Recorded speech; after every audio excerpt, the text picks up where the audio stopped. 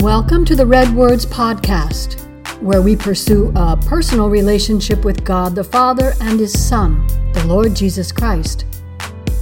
Join us weekly as we deep dive into the dynamic and oftentimes curious Holy Spirit-inspired book of God's Word. We're back this week with a new letter to the church at Smyrna, which is one of two churches where the Lord Jesus Christ spoke positively with no reprimand, only instructions and rewards. We begin with Revelation chapter 2, verse 8. And to the angel of the church in Smyrna write, the first and the last who was dead and has come to life says this, I know your works and tribulation and your poverty. The Lord Jesus Christ identifies himself as God with the familiar statement that he is the first and the last. Then he identifies himself as the man who came as a sacrifice and is resurrected to live forevermore among his believers. It's interesting how Jesus weaves his identifications of God and man into the definition of the city. Smyrna is a derivative of myrrh, the herb used to embalm the dead with a sweet scent that occurs only after it has been crushed. Once again, the Lord tells his church that he knows what they're doing and how they're doing it. He approves of their works and understands firsthand their trials and tribulations. Jesus mentions their abject poverty among one of the wealthiest cities in the region. Jesus knew that his Smyrna believers were being publicly robbed of their possessions and their livelihoods.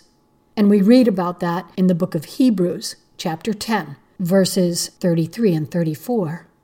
Having been made a public spectacle through reproaches and tribulations, and you still accepted joyfully the seizure of your property. The church at Smyrna did not shrink away from hardship and persecution. And then in verse 9, the Lord says something quite striking. But you are rich. How can the destitute be viewed as rich? Because of their faithfulness. For centuries, the wealthy and cultural Smyrna worshipped the pagan Greek gods, Dionysus, Apollo, Zeus, and Aphrodite among them. However, the citizenry had all but abandoned their pagan worship and switched their allegiance to the current Roman emperor. At that time, it was Emperor Domitian, the Caesar who'd banished John to the island of Patmos. In AD 96, Domitian demanded all Roman citizens personally and publicly claim him as their lord, and then burn incense on the altar of Caesar to receive their religious certificate. The certificate was good for 1 year, and if any citizen refused, they were put to death in the Colosseums.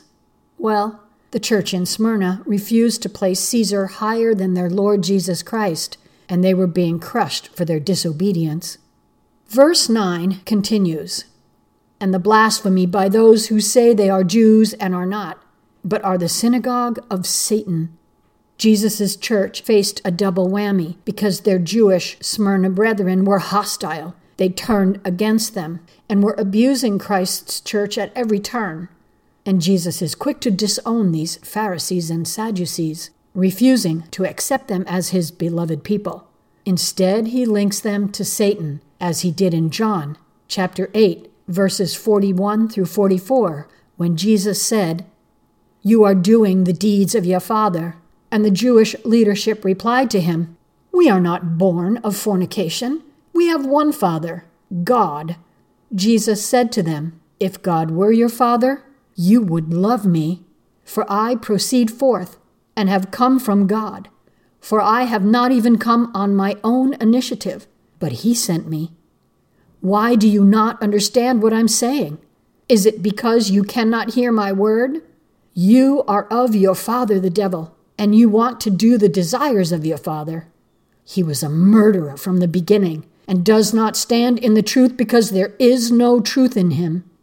That's quite a statement to compare the Jewish leadership to Satan, calling him their true father because of the deep evil in their hearts.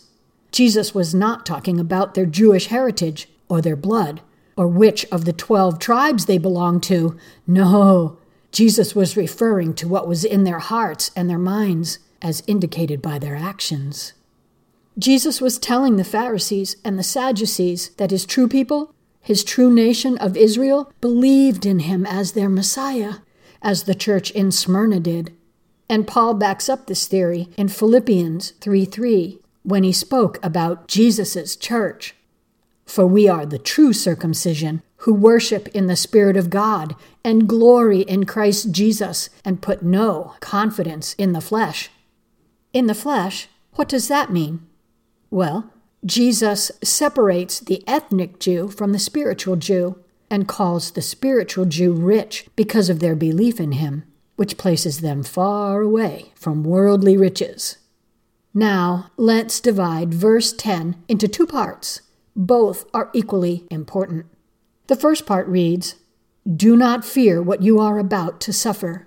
Behold, the devil is about to cast some of you into prison, so that you will be tested, and you will have tribulation for 10 days.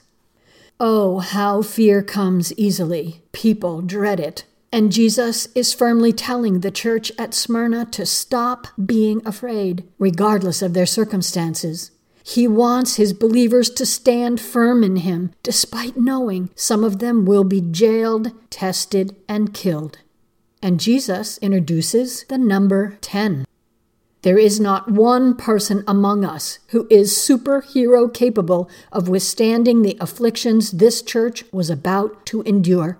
But Jesus knows, and he asks them to stand firm in him as the devil performs his torments. It's not easy to do, especially knowing that after the testing comes a horrific death. But Jesus needed them to endure. Why? What is the meaning of the 10 days? Some Bible commentators think that Jesus meant the horrific persecution over the reign of 10 Roman emperors, beginning with Claudius and Nero in AD 41, through Domitian and Marcus Aurelius, to Valerian and ending with Diocletian in AD 305. And this could very well be true, since the number of Christ's believers killed over that 1,500-plus year time period is estimated in Fox's Book of Martyrs to be about 5 million. Other commentators think that Jesus meant 10 years of persecution, where each prophetic day represents a year during Emperor Diocletian's reign between AD 284 and 305, when persecution in the church had reached an all-time high. Still others say that 10 days is simply a Greek expression, meaning a short time. However, what if Jesus simply means 10 days of severe persecution with an emphasis on the idea that God limited their suffering to 10 days and then welcomed them home into his kingdom? Realize, of course, that it could be all 4. Jesus created a very powerful testimony for his future believers regarding the church at Smyrna. They proved themselves to him. They accepted the testing, the suffering, the tribulation, and they were purified and made like Jesus. They became our witnesses to him in their capability to suffer. And believers have read and understood and withstood, because throughout the ages, the blood of the martyrs has always been the seed that spreads his word and grows his church. And so, back to the reason Jesus told his church at Smyrna that they were rich. You see, in their testing, they succeeded in displaying the true riches of the Lord Jesus Christ by believing in him and living forever in his great love and care for all eternity. Wow, now that equals the highest riches anyone can obtain. And think about this. There is no reason to think that Jesus' present-day church will not be tested and persecuted as well. And this frightens some believers, but the Lord was emphatic about it, as we read in John 15:18 and 19. If the world hates you, you know that it has hated me before it hated you. If you were of the world would love its own. But because you are not of the world, but I chose you out of the world, because of this the world hates you. Jesus has already told the church at Smyrna, and therefore us also, to stop being afraid. That is his command. But remember, Dr. Luke tells us he sweated blood before he died, knowing the excruciating pain he would have to endure. Still, he maintained his Father's will for himself, and we should too. And Jesus goes on to say in John 15, verse 20, "If they persecuted me, they will also persecute you. But all these things they will do to you for my name's sake, because they do not know the one who sent me." Jesus is building his case for future generations through the church in Smyrna, as we read in John 16:2. "They will make you outcasts, but an hour is coming for everyone who kills you to think that he is offering a service to God." This is a remarkable passage that is being played out today as people persecute and martyr believers and then claim they are doing these awful things for God. But which gods exactly? Well, they would be all the little g gods whom Satan has deceived and now controls. Okay, back to verse 10, part 2, which talks about why we should remain faithful through fear. "Be faithful until death, and I will give you the crown of life." You see, Izmir, Turkey, is the old city of Smyrna, and today Muslims continue to crush and persecute the Lord's church. It is believed by some researchers that Izmir still stones and hangs anyone they discover who is a Christ believer, and every time they are martyred, they receive the crown of life. But researchers note that another interesting thing also occurs. Each time someone in the Lord's beloved Smyrna church is killed, a new surge of believers rises up to teach the gospel of the good news of Jesus Christ, for he will not be denied. So what about this crown? Let's take a look and see what it means. There are two different words for crown in the Greek: diadema or diadem, which is worn by kings. It is heavy and ornate because it is fashioned from gold and precious jewels. It's uncomfortable to wear, both physically and mentally, because the wearer carries such a heavy responsibility. Whereas the Stephanos, which is the Greek word used in this passage, is a trophy crown presented to a winning athlete, one who finishes the race well. And unlike the Greek Stephanos crown that is made of leaves, Jesus' crown of life endures forever. Interestingly, in ancient Greece, the Stephanos was also worn during marriage ceremonies, which makes this passage particularly meaningful for the Smyrna believers, for they will participate as the Lord Jesus Christ's bride in the private wedding ceremony that will be held in heaven. They will forever be close to the Lord, and that is an incredible honor. Now for Revelation, chapter 2, verse 11. "He who has an ear, let him hear what the Spirit says to the churches. He who overcomes will not be hurt by the second death." Once again, overcomers are identified as Jesus' faithful ones, those who hear and obey his instructions no matter what. In this case, his believers are to stand fast during persecution without fear, because these believers understand what Jesus told them in John 16:33, when he said, "In the world you will have tribulation, but be of good cheer, for I have overcome the world." Believers take great comfort knowing that Jesus goes before them, and should they face tribulation and death, he will reward them by removing them from the second death. Well, what is the second death? It is being cast into the lake of fire.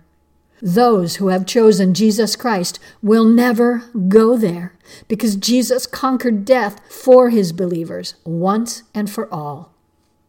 So, there are 4 takeaway points regarding the church at Smyrna. Number 1, the name Smyrna depicts myrrh, which was the 3rd gift given to young Jesus when he was visited by the Magi. The first gift of gold represents the Lord's coming kingship. Frankincense, the second gift, represents the Lord's priesthood, and myrrh represents his crushing, sacrificial death when he took on the world's sin. The church at Smyrna was crushed. Smyrna represents myrrh, the Lord's third gift, and now they live forever with him, bearing his gift to them, the crown of life. Number 2, Jesus' letter to the church at Smyrna offers only praise and encouragement. He loves these people dearly because of their faithfulness, and they were rewarded accordingly. Today, Jesus sees the worldwide persecution of his church, and these believers are also dearly loved and will be rewarded for their fearless faithfulness. Number 3, the letter is a study in contrasts, or more precisely, exchanges. Some church members will be killed, but God will give them a new life. They will be tormented by Smyrna citizens who wear crowns made of leaves, but the Lord will give them the permanent and glorious crown of life. The Lord tells the church at Smyrna to be faithful unto death, but the ultimate and final second death will never touch them. Number 4, we learn that there are 2 types of Jews: those who believe their Messiah has already come and died for them, and those who do not. Jesus has separated these believing and non-believing Jews as far as the east is from the west. Those who recognized him during his ministry on earth and those who recognize him today as their Messiah are members of his church. And as we see in Ezekiel 37 and Romans 9 through 11, Jesus has a plan for the Jews who do not yet recognize him as their Messiah. They will be dealt with separately from the Lord's church because Jesus longs for his nation to see him and recognize him as their Messiah. So we must be patient, for Israel's time is coming. And so, dear friends, take heed of the Holy Spirit-inspired Word of God today as you seek a deeper personal relationship with him. Thank you for joining me, and know that the Lord Jesus Christ loves you very much, and so do we. Until next week, may you be richly blessed. Amen and amen.